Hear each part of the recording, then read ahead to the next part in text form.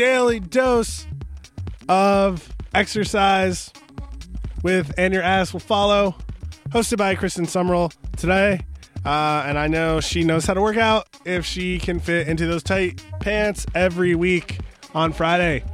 And I know everybody just like totally gorge themselves with food if you're anything like me this holiday weekend. So a little exercise will do you good. After that, Beat the Beezor. After that is the local music show. So lots of great music on the horizon. Keep it locked to 88.3 WCBN FM all day, all night, left end of the dial. Don't even think about changing it. Just break the knob off and throw it away. Recycle it. Recycle it, actually. Okay, anyway, here is Living Writers with Richard Ford. Thanks for listening. DJ Blackout is signing out. Peace.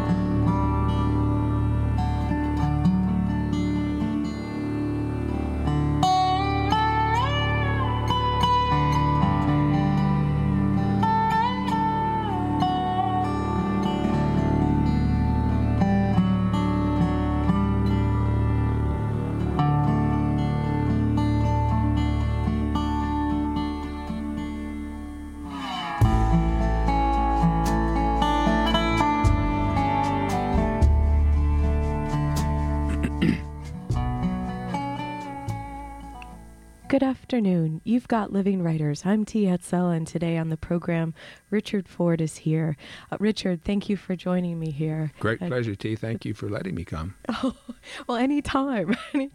And you're actually, should say, we're taping this show on April 8th, 2011, and you were in town. You're going to be giving a reading at the Art Museum, right. And also you've got a book, Blue Collar, White Collar, No Collar, Stories of Work, which you've edited for 826 Michigan. All proceeds will go. Exactly, which will be published officially I think the 19th of April, and we had a little reception for it in Ann Arbor yesterday, and just letting the donors and the people who are involved with 826 know that this book exists, and it was done to raise money and to raise community awareness of 826 and all of the remarkable things that go on there.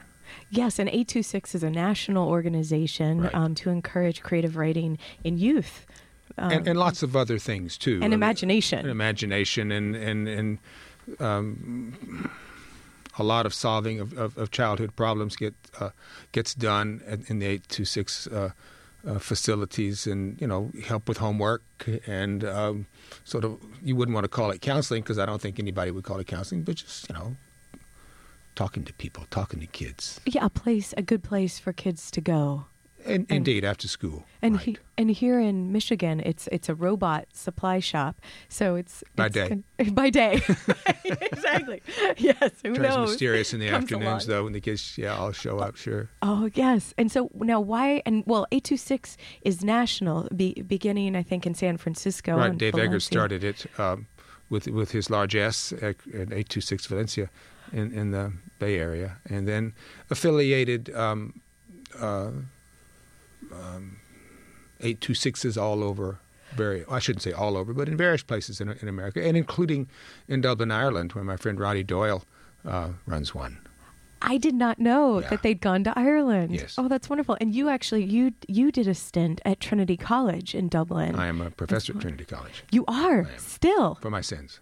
Oh, right. Oh, Trinity's a great place, though. Something's got to help you, right? Yeah. Or each of us, not just to point fingers, Richard. Oh, Trinity's great. Trinity's a wonderful place, socked right in the middle of Dublin, and great old antique university. And how did you become, like, how did you become professor of Trinity College Dublin? I hear the incredulity in your voice. No. That is not true. Believe me, I am as incredulous as you are. One day I went out to the mailbox and opened it up, and there was a letter asking me if I wanted to become a professor at Trinity College. I guess that's just how these things happen. And I thought, well, gee whiz, I'll just say yes to that, because I thought it would be nice to get to go over to Dublin. And so I go over in the spring and in the fall and spend some time with the graduate students. My duties are not specified and not onerous. And you're doing it currently Yeah. then. So Yeah. I mean, I'm not quite sure if anybody knows what's happening currently in Ireland, but as of last fall, I went. Yeah. wow. So you're doing, and we were just mentioning before we came on the air how you are also at the University of Mississippi for this year after the passing of your good friend Barry Hannah. Exactly right. Barry died after a long, sometimes I was just reading the other day, some people say that, you have cancer as he did, and you're described as being valiant, and people aren't, the person was saying, well, you aren't valiant, you just have this disease, and it either gets you or it don't. And you have to keep going. Barry, honest to God, had a life force like no other that I knew, and really did just fight it down to the ground.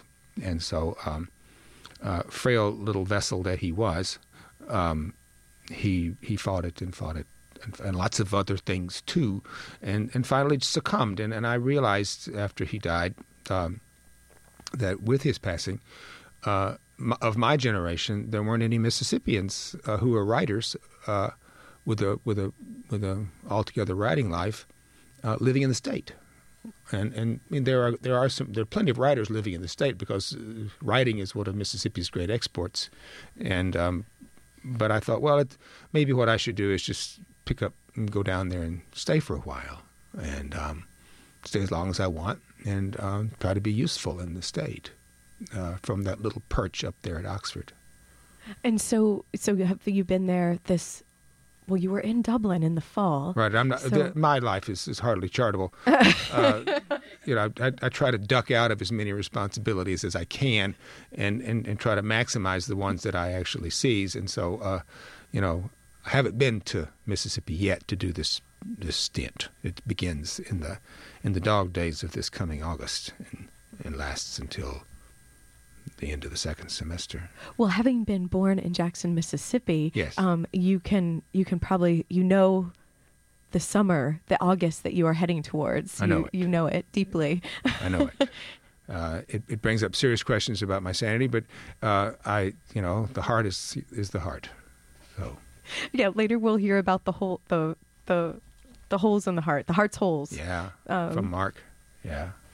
So that'll be coming on deck. Oh, we should mention Jerry maybe Douglas. briefly. Yes. That wonderful dobro that you heard at the top of our conversation was from the great Jerry Douglas. The best, as far as I'm concerned, for my money, the best dobro player in the world. And have you seen him play? Yeah. Oh yeah, I have.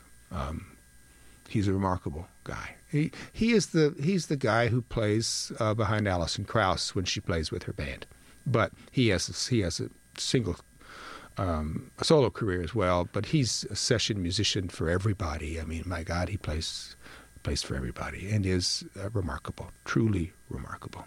The composition that we heard, it was, even though there was this quiet intensity about it. It was almost as if you could hear the thinking piece of the music in it somehow. It's quite harmonious. Quite melodic when he plays, and he no easy trick on that instrument to play melodies and to play cohesive. What he says it himself. He said it's hard enough to play this instrument behind people singing, but it's much harder to write for this instrument completely intact compositions. He says, so it's not me saying it. No one needs to say, Ford doesn't know what he's talking about. Ford doesn't know what he's talking about, but Jerry does. Do you play any instruments? Oh, I used to play several instruments, but, I'm not smart enough to do two things at once. And so I gave up all of my other affinities when I was 23 and started being a writer, actually right here in Ann Arbor, Michigan. let's talk about, well, you know what? Maybe I'll read your short bio in the back of Blue Collar, White Collar, No Collar, Stories of Work, just out with Harper Perennial. I guess April 19th it will be I think out. you've got one in your hand, though. I do. It's an artifact. It's right here in the studio. Yeah, let's start with this bio and then fill in some of the pieces, if you don't mind, Richard. Richard Ford is the author of the story collections Rock Springs, Women with Men, and A Multitude of Sins, as well as 6 novels, among them The Sports Writer, Wildlife, Independence Day, which won both the Pulitzer Prize and the PEN/Faulkner Award for Fiction, and most recently, The Lay of the Land, which was a finalist for the National Book Critics Circle Award. Ford is at work on a new novel and a collection of stories. He lives in Maine and New Orleans and Dublin and Oxford, Mississippi. Well, can't live in all those places at once, I guess. But Maine and New Orleans it was at least true when I wrote that. But my wife just left her position as assistant deputy mayor of the city of New Orleans and came home to me on Saturday. In fact, she's been down there for a year. Yeah, being a public official. Yes, because I think in one of the iterations of your biographies that I've read, there was a time where you lived, I think, was it Bourbon Street? 1139 Bourbon Street. We moved there in 1989 and lived there until, I think, 2001 or 2.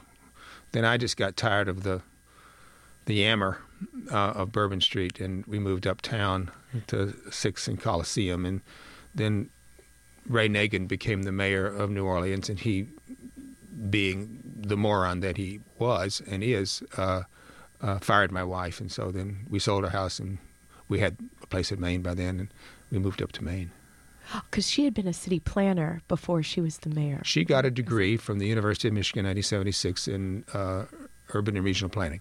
Okay, and so that's when you guys were here. So maybe we could fill in some of the pieces, because you came up to Michigan State for undergrad. I did, from Mississippi. And then I spun off after that and had various little stints. Like a stint here at law there. school? Yeah, a stint in the Marines and a little bit of this, a little bit of that.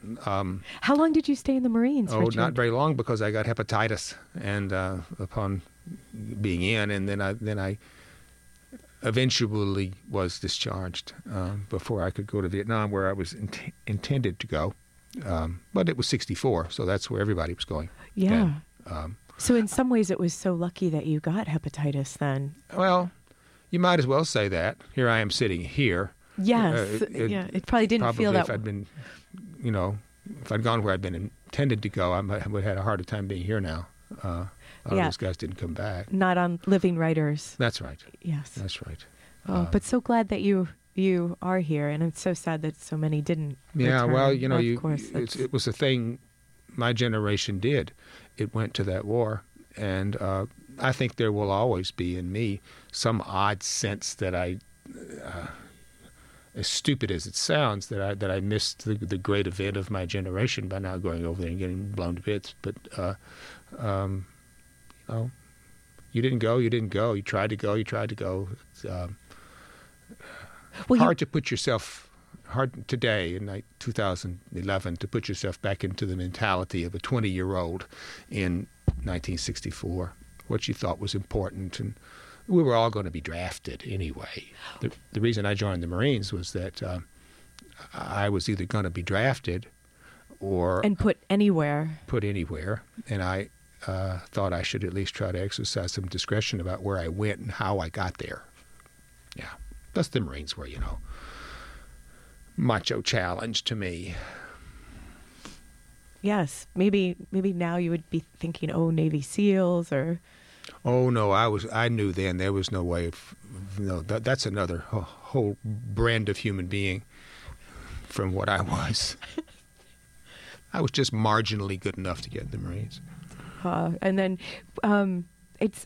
I think it's interesting that you say that that was of a time, but I feel like young people across the nation, they still almost feel those tugs. Maybe it's because a lot of the military recruiters are still going out into rural areas, or that's presented as one of the options of how you can be someone or be something, or leave your town or well, I'm probably too old to know what young people feel. I don't teach. I'm not around them very much, and so I don't seek them out particularly.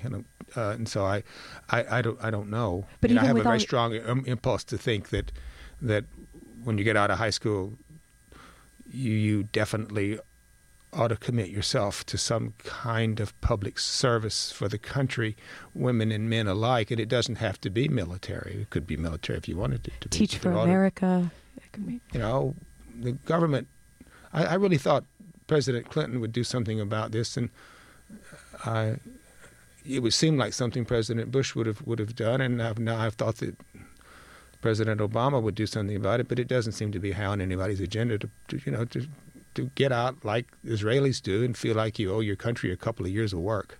Mm-hmm. And I did it. It didn't hurt me. Yes. Worked in the Neighborhood Youth Corps, one of those Great Society programs as a sort of organizer. Yeah, clearing land in the town of Little Rock, Arkansas. Did all that stuff. Where your grandfather lived. Right, and where all my family's from. Oh, I see. Okay. Everybody in my family but me was from Arkansas. I just happened providentially to be born in Mississippi, although the rest of them were Arkies. Because that's where your mom and dad were living. That's right. He was a traveling salesman, That's right. but that's where you were based. That's right. My father and mother sort of lived a long, wonderful, blissful young life in their car for about 15 years. And finally, when my mother unexpectedly became pregnant, I don't think actually that my parents knew what made people pregnant. And so she found herself pregnant, and his boss said, "Parker, you're going to have a child now. You really need to live somewhere. You really need to live maybe in the middle of your traveling territory." So he looked at the map and saw that Jackson was the middle of his traveling territory. And without knowing really a soul there, they moved to Jackson, and therefore I am a Mississippian. And that's how things go. That's actually, as far as I'm concerned, how things always go. We're going to take a short break, and we'll be right back. We'll have more of a conversation today with Richard Ford. His book that's coming out towards the end of April, Blue Collar, White Collar, No Collar, Stories of Work, is edited by Richard Ford. We'll be back.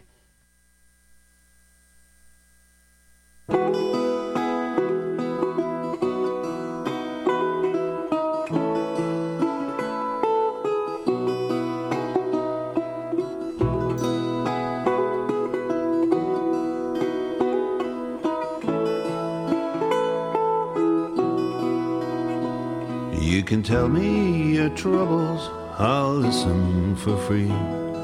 Regulars trust me, it seems. You can come and see Uncle to get through the week. Leave your pledges with me to redeem. Some folks sell their bodies for 10 bob a go. Politicians go pawning their souls, which doesn't make me look too bad, don't you know? Me, with my heart full of holes. All my yesterdays broken, a watch with no face, all battered and old. Bits of the movement all over the place, and a heart full of holes, a heart full of holes. If you're just tuning in, you've got Living Writers. I'm T. Hetzel, and today on the program, Richard Ford is here. And thanks to the Liz Wason for engineering. And that was the great Mark Knopfler, Yes, if Richard, anybody was wondering. thanks for picking the songs for the show today. That's a pleasure. And so, and you, there's, Shows my age, doesn't it? Mark and I are the same age. He's a good pal of mine. I did a book tour in Germany 4 years ago, and we went to every hamlet that there practically is. And when we did every night we would do this reading in a little dog and pony act. And you and I Mark always- Knopfler.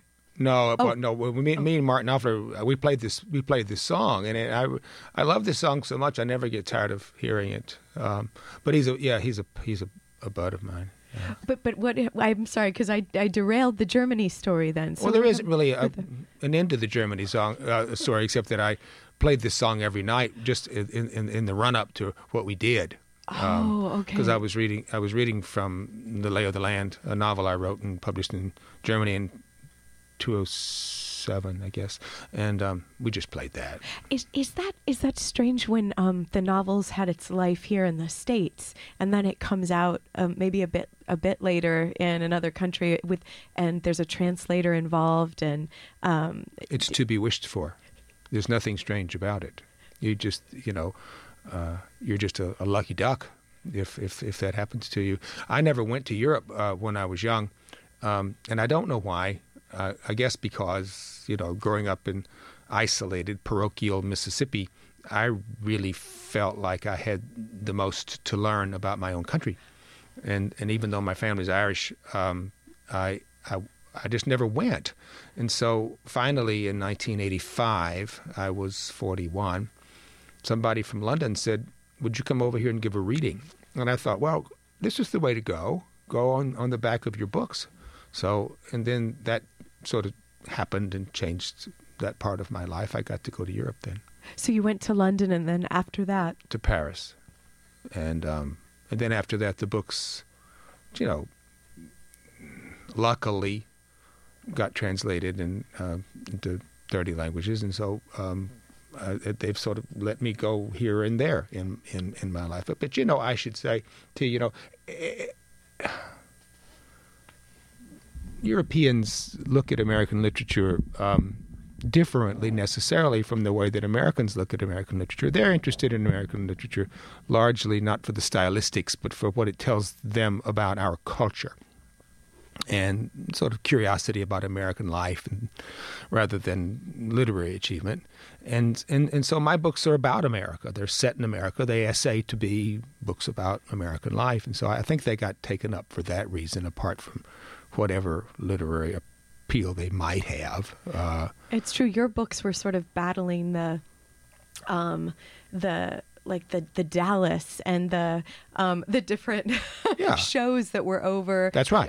That were actually people thought were American life. That's right. The things that I might like about my books probably are, if anybody likes them in France or if they like them in Denmark or someplace, it's probably different from what somebody else would read them for.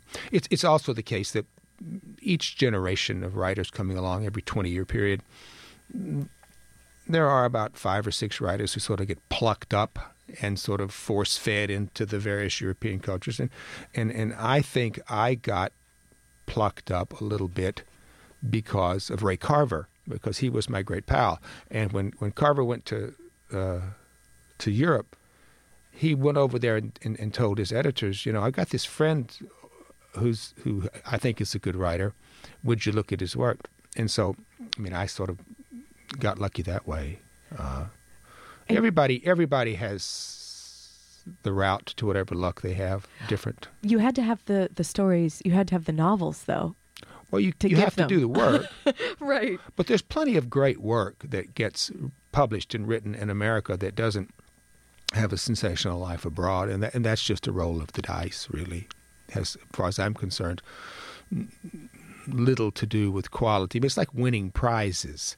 Many, many, many wonderful novels get written that don't win prizes. I can think of 4 or 5 writers right now who never won anything in their life who I think are wonderful writers. Do you want to name them? Well, we could no, give I don't, because it'll make them seem, gut shot or it could be the Richard Ford prizes right here, right now. Living writers. Well, somebody wins the Richard Ford Prize every day because I buy a book most every day. You do? Oh yeah. Oh, good. Bless your cotton socks. Well, somebody has to buy them, right? Yeah, exactly.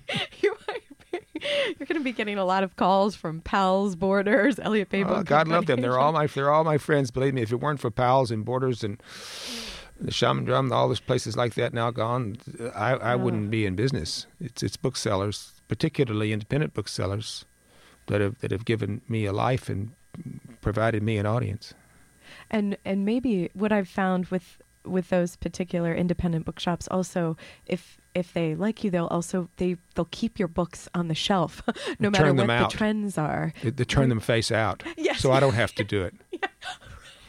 when you're visiting towns, go through and That's just right. Turn the John Grisham books upside down and with their face to the back. No, I don't do that. He's a pal, actually. He's another homie. oh, Grisham. you've got so many pals, Richard Ford. I'm old. You're either going to have a lot of pals or a lot of not pals. That's true. We'll get in the second half. We'll get to the enemies. All right. Enemies of Richard Ford No, will be surfacing. I may not need to go there. It would be too easy. Well, for a moment to think about this latest anthology that you've edited. Yes. How did you cross paths with Dave Edgars to do the project? Well, I didn't cross paths with Dave. I crossed paths with 826 Michigan. 'Cause that's who this project was originally thinking for Michiganders or Right. Michiganians. Michiganians. Yes. I've taught long ago, don't call them Michiganders, as if there was some rare avian thing. It's true. It does have a bird-like quality to it. But Amanda Yulee at 826 here in Ann Arbor. She's a friend of the show. She's a friend to many. In fact, she knew I was coming over to East Lansing to do something with Tom McGuane and Jim Harrison, and she said, "Would you happen by? Just let us show you what we're doing." And I did. And as I said to her last night, I just came in and never left. And they were doing so many wonderful things at 826 Michigan. I thought, well, what can I do to advance your cause? And there isn't very much, turns out, that a 65-year-old novelist can do for an up-and-going concern like that. So I thought, well, how about if I figure out an anthology? And so I had this idea floating around in my head called Blue Collar, White Collar, No Collar. I just thought it would be a great idea for an anthology of stories that have to do either centrally or peripherally with work. And so that's what I did. I found a lot of wonderful writers who I leaned on a little bit, whether they be Michiganians or not, like Jeff Eugenides and Elizabeth Strout and Toby Wolfe and Jhumpa Lahiri and Stu Dybek and people. A lot of those, as you hear those names, they have some relationship to Michigan. Yes. And so Nicholas Delbanco. Nick Delbanco, absolutely. In fact, in Max Apple, Nick Delbanco's story was sort of the centerpiece for doing it. Because it's the one story in the anthology which is about writers at work. Yeah, which is a terrific story. And would you mind reading a piece from your introduction, Richard? Well, I'll read the beginning. It causes me to say the least about it. When I was growing up in Mississippi in the 1940s and 50s, my father worked as a traveling salesman. And you might say my family lived in a world dominated by work. My father had gained his job during the heart of the Depression in 1935 and kept it until his dying day in 1960. It was a source of considerable pride to him, not to mention relief and the sponsor of most of our family's material well-being, that he had one job through the Depression, the World War, and all of the 1950s. His job meant viability to him, to us as well. It meant self-esteem. It meant he was a producer. It suggested important self-knowledge and self-mastery. It implied some hold on good character. It solidified him as a family man. Work, having a job, being employed, making a living became virtually synonymous with its gifts, and as such became a virtue in itself. Thanks for reading that, Richard. Well, I realized, that as a writer who's making up human beings and writing them on the page and trying to make them plausible, that one of the ways in which, for me, characters become plausible is that I provide the reader with some sense of how they earn a living. He's a plumber. He's an airplane pilot. And when I know that about a character, it begins to be more palpable to me, more feasible. And I thought from that little springboard back to my youth, when my father would, and he knew we knew very few people. Really, because we lived in Jackson and they didn't know anybody in Jackson. So he knew men on the road. He was a traveling salesman, sold laundry starch. But whenever he came home and told us about somebody, it was always, Barney Rozier, he does this. Rex Best, he does that. So what a person did to earn a living was more than just part and parcel of who they were. It was part of their moral makeup, why we revered them, why we were willing to say they were our friend. And something about the moral makeup, not as but not as a judgment, really, or is it implicit to say? Because it doesn't seem like a judgy thing when you're saying that. It seems almost. No, it's a bona fides. Is what it is. It meant all the things that I just enumerated in that introduction.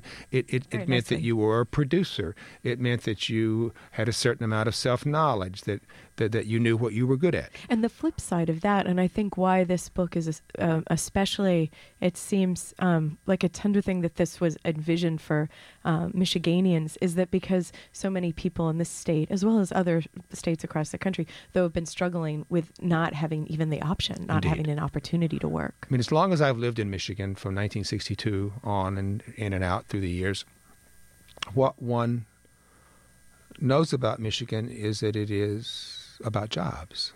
And when you hear jobs and the job statistics as a way of measuring the national health reported in the public press, it is often with Michigan as its laboratory. As things go in Michigan with jobs, so goes the health of the country. So it seemed to me to be apposite that an anthology that's published in Michigan, it means to support Michigan kids, be about jobs. We're going to take a short break. Today on Living Writers, Richard Ford, his book, Blue Collar, White Collar, No Collar, Stories of Work. We'll be right back. 1, 2, 3, 4.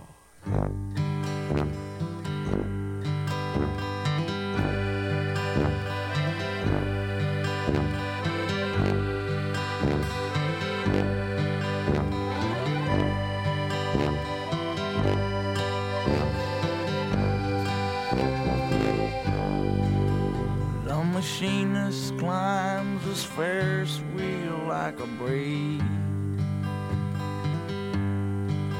And the fire eater's lying in a pool of sweat, victim of the heat wave.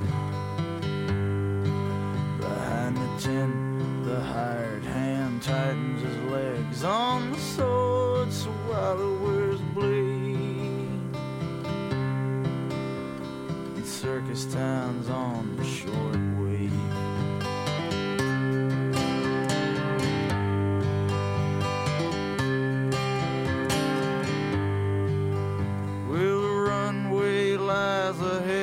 Like a great false dawn. Whoa, fat lady, big mama, Missy Bimbo sits in her chair and yawns. And the man beast lies in his cage sniffing popcorn. And the midget licks his fingers and suffers Missy Bimbo's scorn. The circus town's been born. Welcome back. You've got Living Writers. I'm T. Hetzel, and today on the program, Richard Ford. And that was the boss, by the way. That was the boss. I think it was, my talking about work. The hardest working man. The other persona that I have is of a Jerseyite, and I think probably if it weren't... The sports writer, Independence Day. Yeah. Is this Frank Bascom? I think if it weren't for Springsteen, I'm sure I would have never written any of those books. Absolutely. Yeah. Because he made some freehold. So he knows it right in the middle. He just kind of made it seem possible that you could write a kind of a poetry about a place that is generally considered to be so unpoetic. And now these, unfortunately, these reality show nitwits have stolen it back away from us. We have to find a way to wrest it again from their grasp. To restore a bit of poetry. Yeah, I've never seen that. Either. I'm afraid to see it. I've seen sketches about it on like SNL and different. Yeah. Maybe we shouldn't be afraid of it, right, Richard? I'm afraid of it. But that was and the storytelling quality that yeah. Springsteen just always brings. Wonderful narrator. A wonderful narrator. Yeah.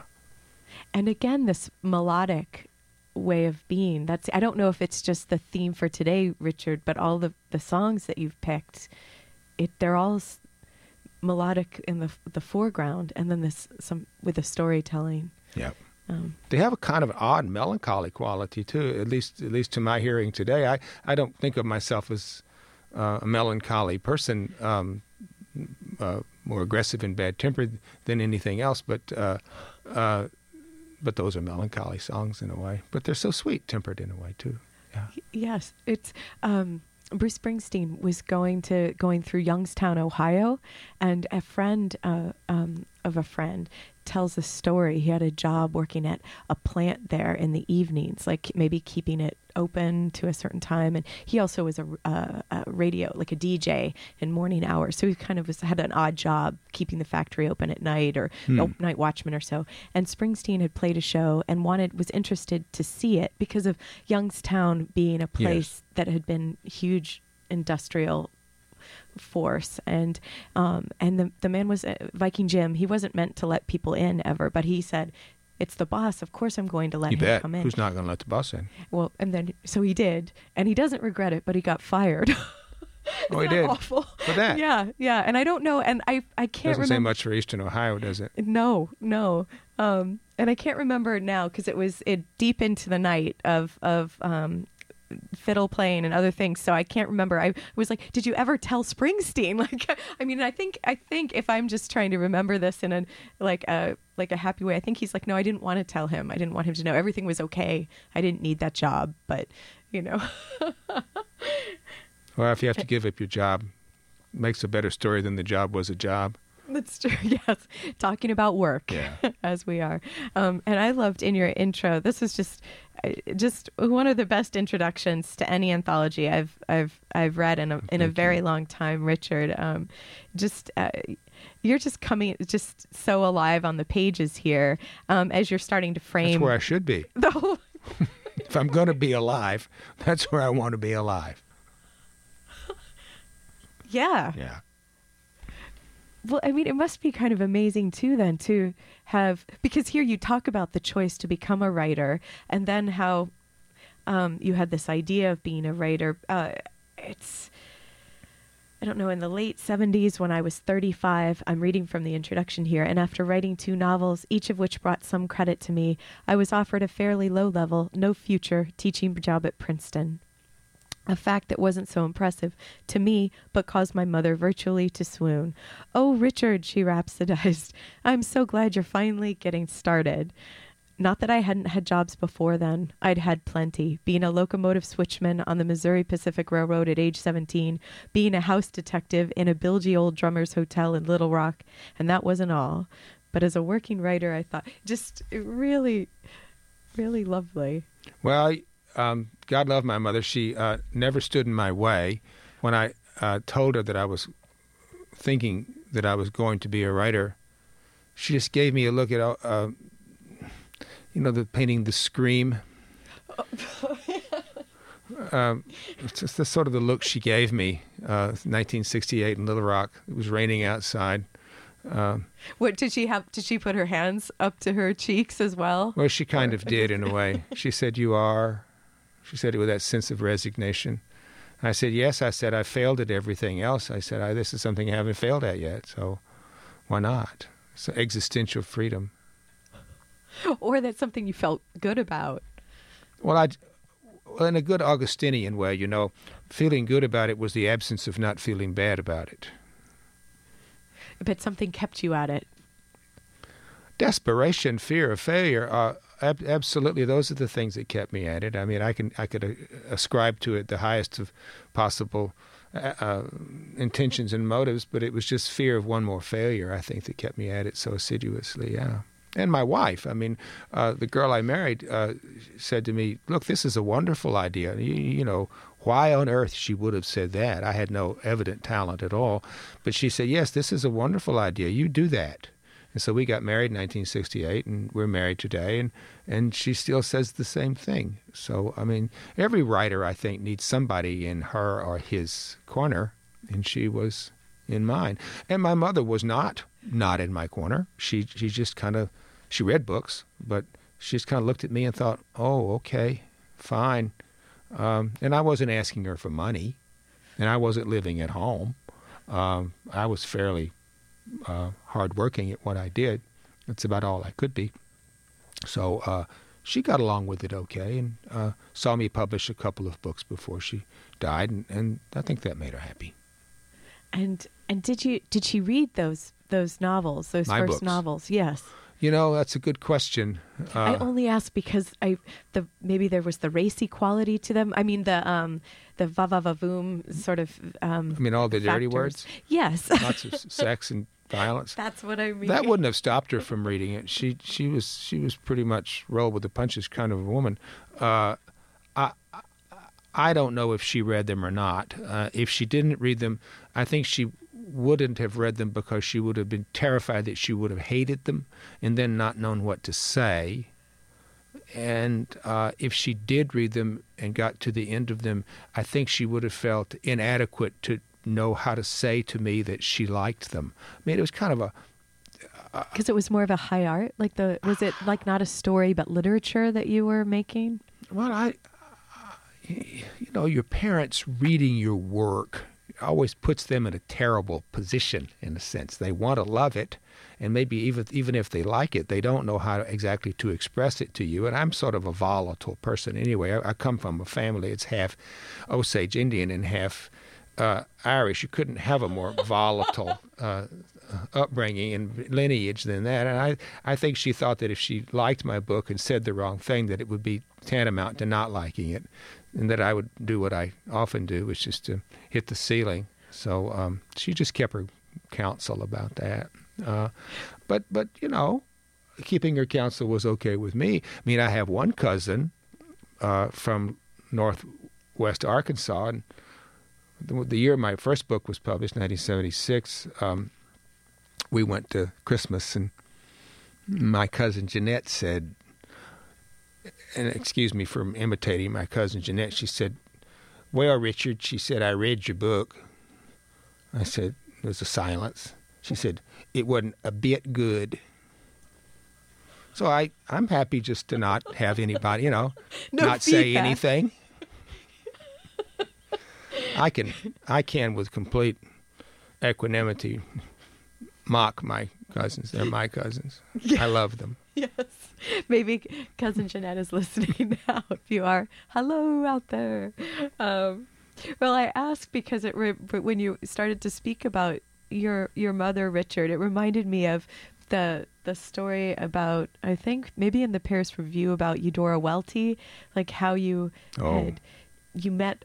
Well, when she had come, when you were at Princeton still, she had come through, and you had a book she at did. that point, but you had always felt like she also didn't sort of. She didn't respond Right. when Can I you sent tell her us- my books. Yeah. Well, You I- sent them. Oh, well, I mean, I had the publisher send them to her. I mean, I wouldn't have, we're both Jacksonians, so I grew up about 10 blocks from where she lived, and actually grew up across the street where she was born. And we were not acquainted because our families were in different strata.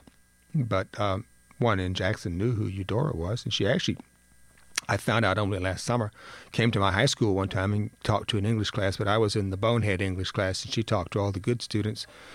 But when I published A Piece of My Heart, I had Harper and Row send it to her, and no response. I thought, well, she just thought it was a dirty book. She didn't want to read it. So then I published the second book, and no response. I thought, well, she didn't like that either. So I just kind of forgot about it. And, she, by that time, I thought, well, I'm young, she's old, she just doesn't get it. And but then I was teaching at Princeton, and in that job I mentioned that you read, and she came to visit the class that I was teaching, because I was teaching a class in Southern literature, and with a wonderful man named A. Walton Litz, and she was there in the class, and I said, I'd never met her before. I said, "Miss Welty," I said, "my name's Richard Ford. I teach here, and I'm from Jackson." And she sort of looked at me, sort of cocked her head, and she said, "Is that so?" she said. And that's all she said. And so I thought, well, that's strike three as far as I'm concerned. And so I just kind of went on my way. But then that must have been about 1979. There was a long silence, and then I published The Sports Writer in 1986. And I went down to Jackson to do a book signing at Lemuria Bookstore. And toward the end of the afternoon, of the 2 hours I was there, I looked up, and there was Eudora. And so that would have been in 86. She would have been 76 or 77 then. And she walked up to my table, and she said, she had kind of a deep voice. She said, I just had to come and pay my respects, she said. And so she sat down at a desk, at the desk where I was, in a chair. And we had a great conversation, and thereafter became very good friends. We're friends, close friends to the end of her life. She was a wonder. She came here. She's been here to Ann Arbor. Well, not recently. No. She's dead. Yes. Yes. But when she was vibrant and traveling around, she came to Ann Arbor as well. Yeah, was that...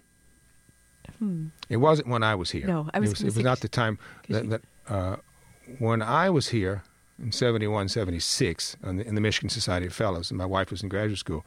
Donald was here. Donald Hall was here. Oh, so that's how you two, because you mentioned him in different interviews. That you're good friends. We're good friends. He changed my life, really. I was living in Chicago, and it's kind of a funny story for young writers. We were living in Chicago, and one of my teachers in graduate school had nominated me for a fellowship with the Michigan Society of Fellows, which is differently constituted then from now. It was originally intended with the Ford Foundation grant to bring to U of M campus people who wouldn't ordinarily gravitate to such a place. Novelists, for instance. People who didn't have, who weren't pursuing degrees, that kind of thing. And they wrote me and said, "Would you like to be considered for this fellowship?" And I said, "Yeah." They said, "Well, we understand you're writing a novel." And I wasn't writing a novel.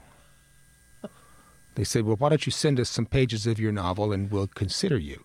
So in about 5 days that elapsed between getting the letter and sending something back, I wrote 50 pages of a novel and sent it over to Michigan, and Donald was the person who read them. And they invited me to come, which changed my life. We're going to take a short break, and then we'll be right back.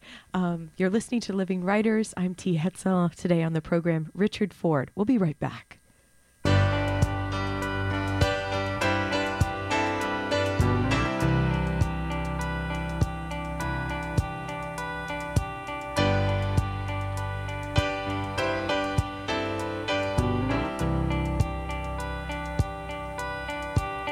I'm gonna rid myself a house in the shade of the freeway. Gonna pack my lunch in the morning and go to work each day. And when the evening rolls around, I'll go on home and lay my body down. Morning light comes streaming in, I'll get up and do it again. Amen. Say it again. Amen. I wanna know what became of the changes we waited for love to bring. Were they only the fitful dreams of some greater awakening? I've been aware of the time going by.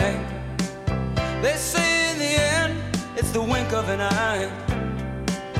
And when the morning light comes streaming in, you'll get up and do it again. Amen.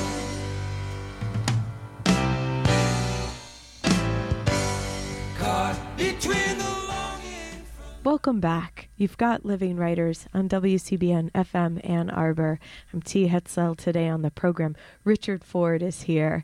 And also, let's see, we're going to... Richard, would you mind reading? Glad to. This is a story from a book of stories I published in 1987 called Rock Springs. And this is the beginning of a story called Optimists. All this that I'm about to tell happened when I was only 15 years old in 1959, the year my parents were divorced, the year when my father killed a man and went to prison for it, the year I left home and school, told a lie about my age to fool the army, and then did not come back. The year, in other words, when life changed for all of us and forever, ended, really, in a way none of us could have ever imagined in our most brilliant dreams of life. My father was a man named Roy Brinson, and he worked on the Great Northern Railway in Great Falls, Montana. He was a switch engine fireman, and when he could not hold that job on the seniority list, he worked the extra board as a hostler or as a hostler's helper, shunting engines through the yard onto and off the freight trains that went north and east. He was 37 or 38 years old in 1959, a small, young-appearing man with dark blue eyes. The railroad was a job he liked, because it paid high wages and the work was not hard, and because you could take off days when you wanted to, or even months, and have no one to ask you questions. It was a union shop, and there were people who looked out for you when your back was turned. It's a working man's paradise, my father would say, and then laugh. Give some credence to what I said at the beginning about wanting always, for myself at least, and then for the reader too, to know what people do for a living. You can find all kinds of wonderful stories in which the characters' occupations and livelihoods are not known. This isn't a rule I'm propounding. It's just, for me, the thing that, attaches people to the earth. And how did you choose the story that you included in Blue Collar, White Collar, No Collar, maybe instead of this story? Like, I guess, how do you make that decision? Because this story... Well, you make all decisions haphazardly. How do you make your decisions? Do you Go have with a the better gut way in the than moment, I do? The plate, like how your dad made the decision for Jackson, put the map down, put the finger in the middle. For me, all decisions are mistakes that didn't work out. Why did I choose the story Under the Radar? Because it's short. And because it's my anthology, I didn't want to gobble up all the pages for my own story. I've done lots of anthologies in my life, and I've never ever before included a story of my own. I've done Best American. I've done 2-3 big Granta anthologies. I always thought that if I was going to be the judge of these other people's work, that I should be disinterested enough not to think that mine belonged in the cohort. Although this was for a different, like a good cause. Like this was like you were giving your story for the youth. We can say that. I just decided to throw that old logic away. I denied myself enough, is what I thought. Gave myself a nice cream cone. So be it. As well done. Well done. Well, in that story, from that optimism from the beginning. Optimist. It's you're looking westward, like this idea of Montana, yes. and you've lived almost. I feel like so many places in the U.S. Although I'm not sure. Did you do a stint in Montana or what? Absolutely. You did. What at what point? And is that where you met Jim Harrison? And no. I met Harrison because Harrison went to Michigan State. Right. There's another college in this. Oh, is there? In the state. I met Harrison in 1975 because I had a book being published, the first one I did, and the editor sent it up to Jim. I didn't know Jim. He was living up in Lake Leelanau. And such a beautiful place. And he's from up there. And he, gave the book a nice endorsement, and I sort of happily invited myself up to visit him. And so Christina and I just got in the car and drove up there and had spent a couple of nights with him, which was wonderful. But no, the Montana period of my life, and Jim has just moved to Montana within the last 7 or 8 years. He lived up there most of his life. I think to be closer to the grandchildren, maybe. Apparently or so. Who knows? Why anybody would do that, I don't understand, but he did. My wife got a job as the head of city planning for the city of Missoula, and I was in the midst of writing The Sports Writer. And I said to her, we were living in New York, she was teaching at NYU, I said, how am I going to go to Montana, a place I've never been before, so you can have a job and write a book that's set in New Jersey? She said, you make stuff up, make that up.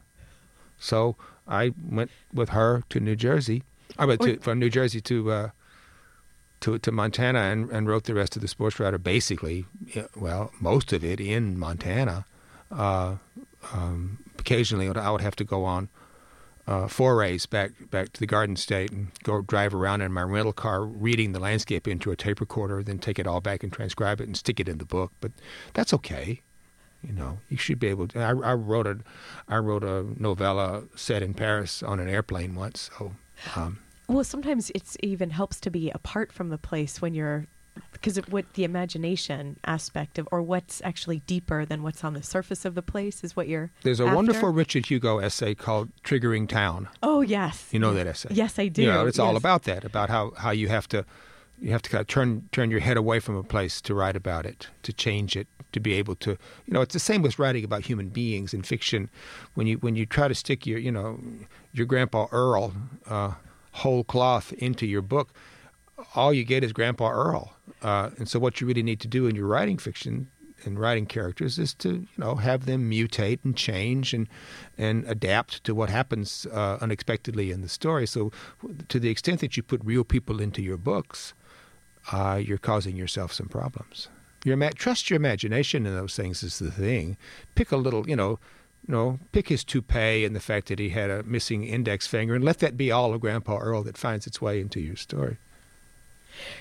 Because it sounds like that's quite enough of Earl. Pretty good, isn't it? Yeah, it is. I can almost see him myself. That's right. Me too. Yeah. Did you know Richard Hugo as well then? Dick Hugo died the year I moved to Missoula. He died just before I got there. So I was not privileged to know Dick Hugo, but I know his poems very well. Yeah, because he built that writing program there. Yes, he did. Yeah. Yes, he did. He and Bill Kittredge. Yes. Yeah. Who's still there. Yes. He's still living in Missoula. Yes. Yep. And then James Welsh too. Did you know him? I knew Jim Welch. When we lived in Missoula, which was from 1983 off and on until 1989. Wow, so there that's was quite a big chunk. Quite a coterie of writers around there. Jim Welch, Jim Crumley, Max Crawford, McGuane lived over and Kittredge, and McGuane lived over in the middle of the state, and Bill Yortzberg, whole lots of writers in Missoula. Most of them really good writers. John Jackson from northern Michigan. Yeah. So what a great. But it seems like Montana at the time, even though you weren't maybe you were starting to write some of the short stories I wrote them all while you were there. Oh, you did. I wrote all those stories in Rock Springs interstitially, and during the period I was writing. It makes it sound like a heroic effort. It wasn't. I just wrote those stories between stints of writing The Sports Writer. Yeah. And it said in, I think, your Paris Review interview that you wrote short stories so you'd have something new to read each year when you went. Is that? Well, it was true of some of the stories in Rock Springs that people would ask me to come give readings, and when you're in the midst of writing a novel, you don't know all of the pieces that you really want to read unless you're very lucky, and I wasn't lucky with that book. And mostly I don't read out of The Sports Writer. Books can be really good and not have anything to offer for public readings. I mean, Eudora used to read the same stories over and over again. She used to read Why I Live at the P.O., Powerhouse, Ida Matoy. She had about 5 party pieces that she typically read, but because she just didn't feel like the other stories, either they were too long or that the sentences were too involved. They just didn't lend themselves. And likewise with novels. Novels don't always pop right out and give you something to read in public. So I thought, well, then I'll write some stories which will be short enough and they will be in a kind of a laconic style which will let me read them with some ease. And it seems like, and writing so moving between the novel genre and then the short story, you could do it with some, well, I don't want to say with some ease. That sounds presumptuous, but you are good at it. Writing isn't hard. If it was that hard, I wouldn't be doing it. Writing is you hard. can get all involved. Let's have an you get all argument. involved in the difficulty of what you do. You know, the fact that you write novels and stories. It's monkeys do these things. You know, look at the books around that monkeys do actually successfully write. So, you know, let's don't get all grave about being able to write stories. I mean. Someone once told me a monkey could do the microbrewing that you're doing. And I was like, hey, thanks a lot. I'm still trying to get the hang of it. Well. But your short stories, I mean, and there's a monkey in Rock Springs. Yes, there the is. Title story, that is. I was born in the year of the monkey, someone told me not long ago. I didn't know that because I don't know what any of those things mean. But monkeys do turn up in my life all the time. Have you had a monkey? No. Not on your Not yet. Not on your back. Not yet. No. Because that was like a strange little monkey that came in so sad. He just came in to die. You know, there's a wonderful poem by Lawrence Robb about him. This is Free Speech Radio News for Wednesday, the 6th of July, 2011. In San Francisco, I'm Danny Wood. Coming up on the newscast, the Obama administration changes a long-standing policy on U.S. military suicides. Steps like this, in a small way, do get rid of the stigma to a degree, and that stigma is a big part of the problem that hasn't been addressed properly. In Senegal, the public grows angrier at President Wade's attempts to extend his political term beyond that allowed by the Constitution. And we look at a campaign by LGBT activists in the Philippines who are pushing for equal rights. Those stories and more, but first, this news. I'm Jess Burns with headlines for Free Speech Radio News. Rebel fighters in Libya are slowly making their way to the capital, attempting to overtake government-controlled towns along the way. Today, at least one Gaddafi-controlled town was captured by the fighters. Rebel commander Ibrahim Madani spoke to Al Jazeera. Our place is, the main place is Tripoli. We are going to Tripoli, but we are taking it step by step. At NATO's monthly press briefing, Secretary General Anders Fogh Rasmussen was on the defensive, touting the military operation in Libya as necessary. Because without NATO, there would be a massacre. Gaddafi would be free to use his tanks and missiles on towns and markets. He says NATO's work has prevented towns like Misrata and others in the Western Mountains from being overrun by government forces. Momentum is against Gaddafi. His economic